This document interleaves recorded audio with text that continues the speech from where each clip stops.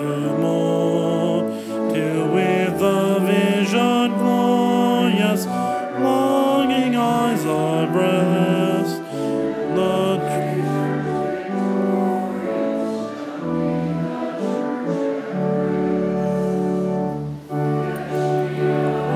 His union with God the three and one, mystics sweet communion, those whose rest is won. Blessed heavenly chorus, save us by your grace, that we like saints before us, we see you face to face. The text for the sermon this day is taken from that gospel lesson, specifically the very first words, which says, "When Jesus drew near and saw the city, he wept over it." That is the text.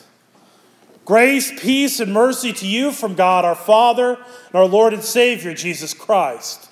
Amen. Jesus wept over the city of Jerusalem. There are only 2 times in the Gospels where it says specifically that Jesus wept. You'll find throughout the Gospels, you'll see that Jesus will have compassion. He'll have kind of what's called a weeping compassion. But to use this specific word that he wept happens only one other time in the Gospels. The other time is one of the most famous verses. It's famous because it's the shortest sentence in the English language or English literature. Jesus wept as he wept over the death of his friend Lazarus. And when you look at that weeping moment, there's a lot of mystery. Why did Jesus weep over when Lazarus died? There's questions about that one. That's up for another sermon. But here, we know why he's weeping. He's weeping over the unbelief of the people of the city. And so he is standing. This is on the day after Palm Sunday. The day before, they saw Jesus riding into Jerusalem on a donkey, fulfilling a prophecy that most of them knew about. Hence the reason people were so readily able to sing, "Hosanna to the Son of David." They had just seen it. They saw the fulfillment of the prophecy. But they did not believe. They desired peace. They lived in a world of turmoil. They lived in the fact that they were under the rule of a foreign empire, the Roman Empire. They didn't want a foreign ruler. They wanted to have a King David or a King Solomon. They wanted their own kingdom, their own earthly kingdom. And they believed that that's what the Messiah was going to come and do. He was going to come and restore the kingdom to Israel. Of course, they're thinking an earthly kingdom to Israel. In fact, the disciples, after Jesus had risen from the dead, right before his ascension, they asked him, "Lord, are you going to restore the kingdom to Israel now?" The disciples still not getting it after Jesus had done everything he did. They wouldn't get it until Pentecost. But they thought that they could find peace with an earthly kingdom. And even though peace rode in, and they realized very quickly that Jesus did not come to overthrow the Roman Empire, they were turning on him. And by the end of that week, they would have him arrested, they would have him beaten, tortured, they would have him crucified. This reason, Jesus wept over the city. because peace had literally rode into Jerusalem, and they did not believe. They're still looking for it.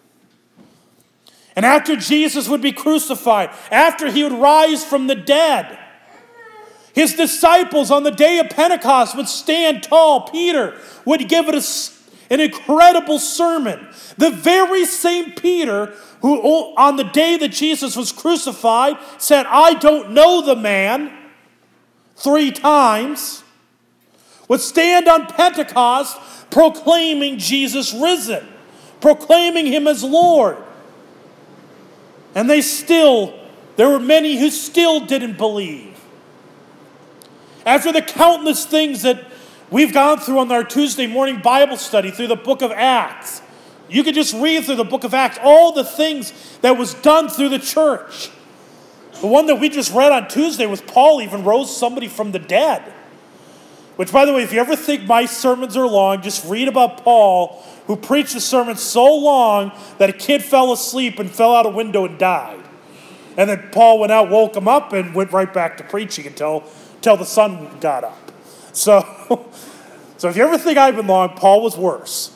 But anyways, but they seen all these things, and yet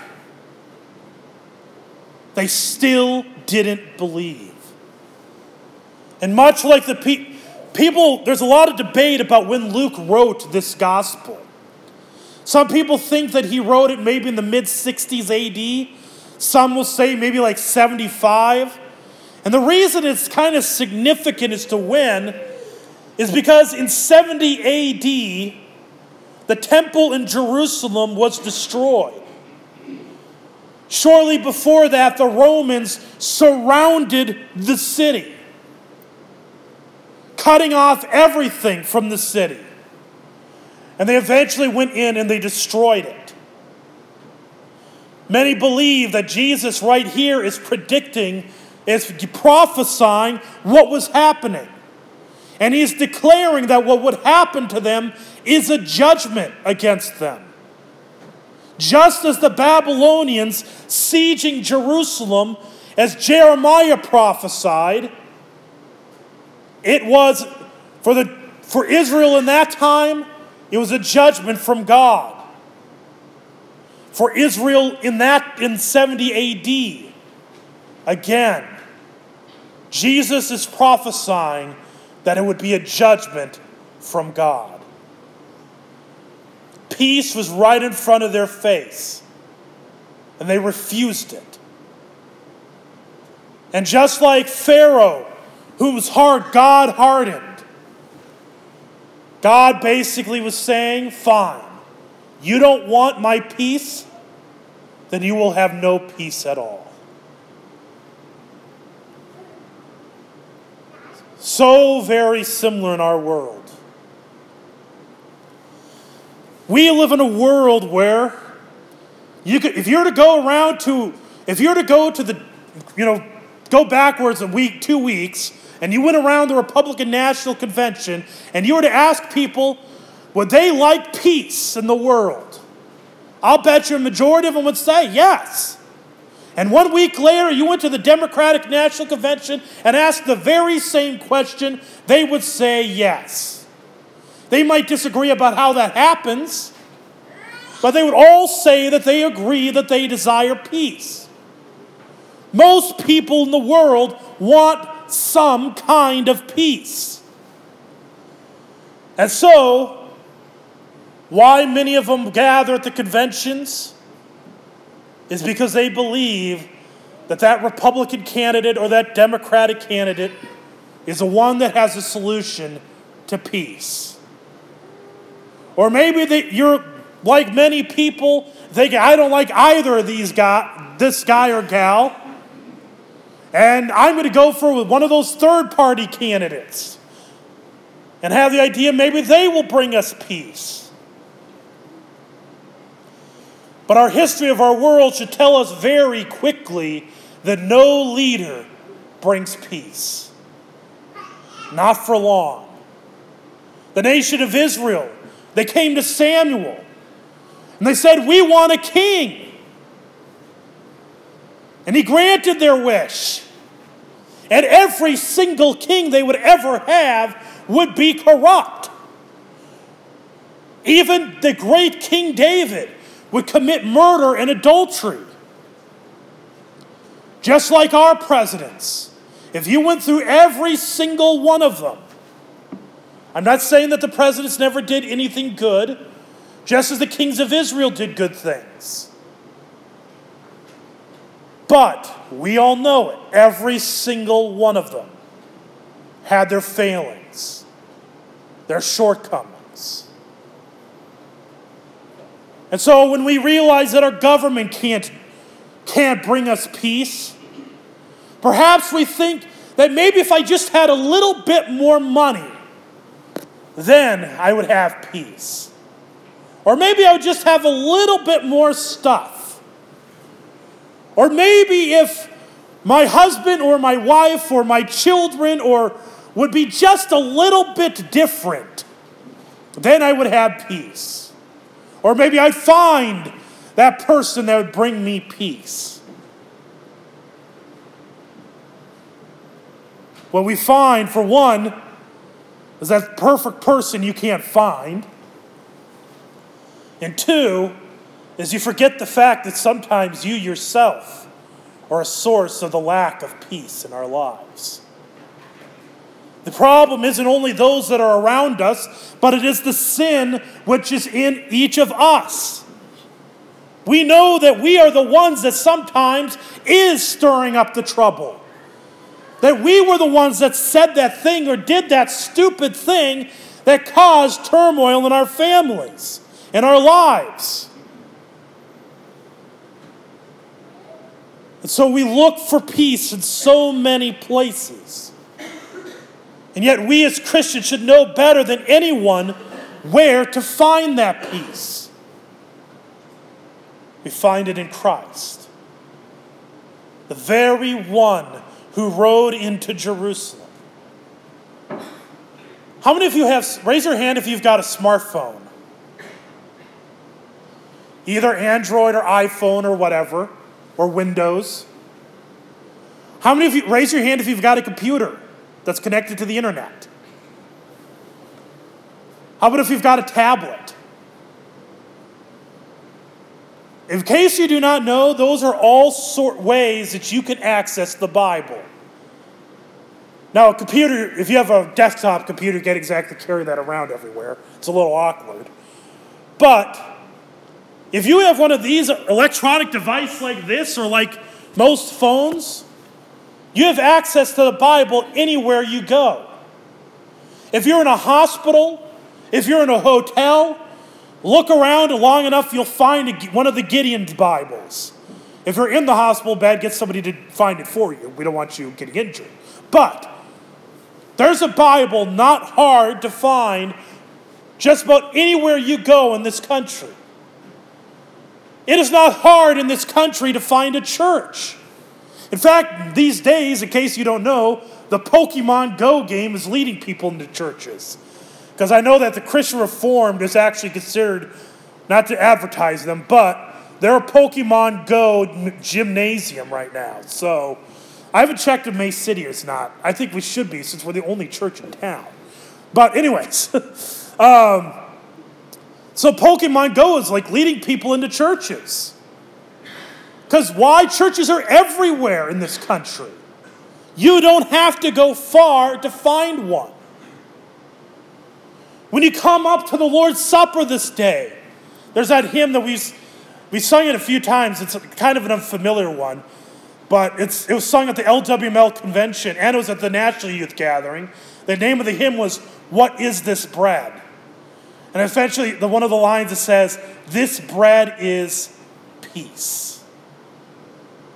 You receive peace in the Lord's Supper. Your peace is as close as your baptism. Every day you wake up, Luther recommends by making the sign of the cross in the name of the Father and the Son and the Holy Spirit. He recommends you do that when you go to sleep. reminding yourself that you are baptized. You are a child of paradise.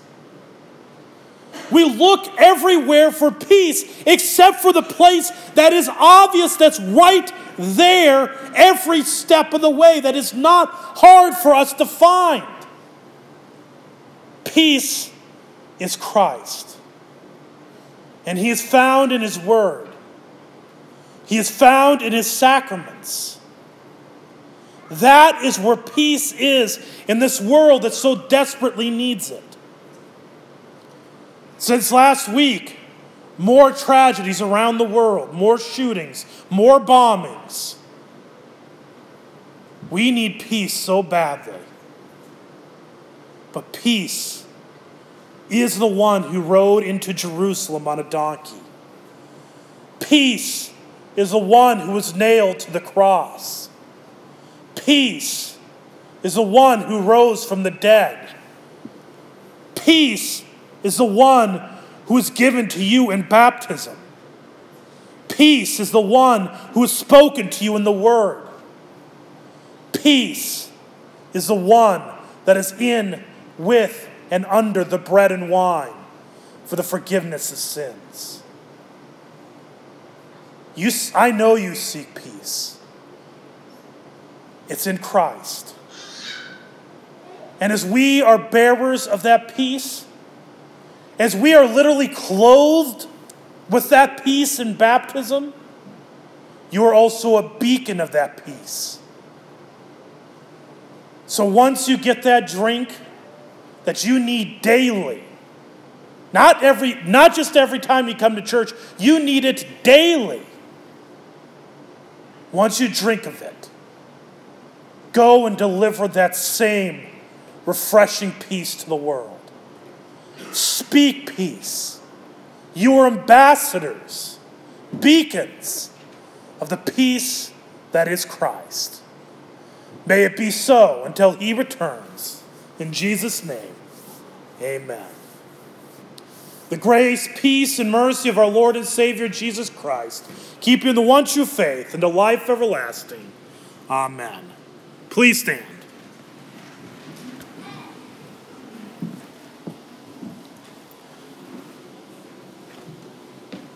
We confess our common faith in the words of the Nicene Creed.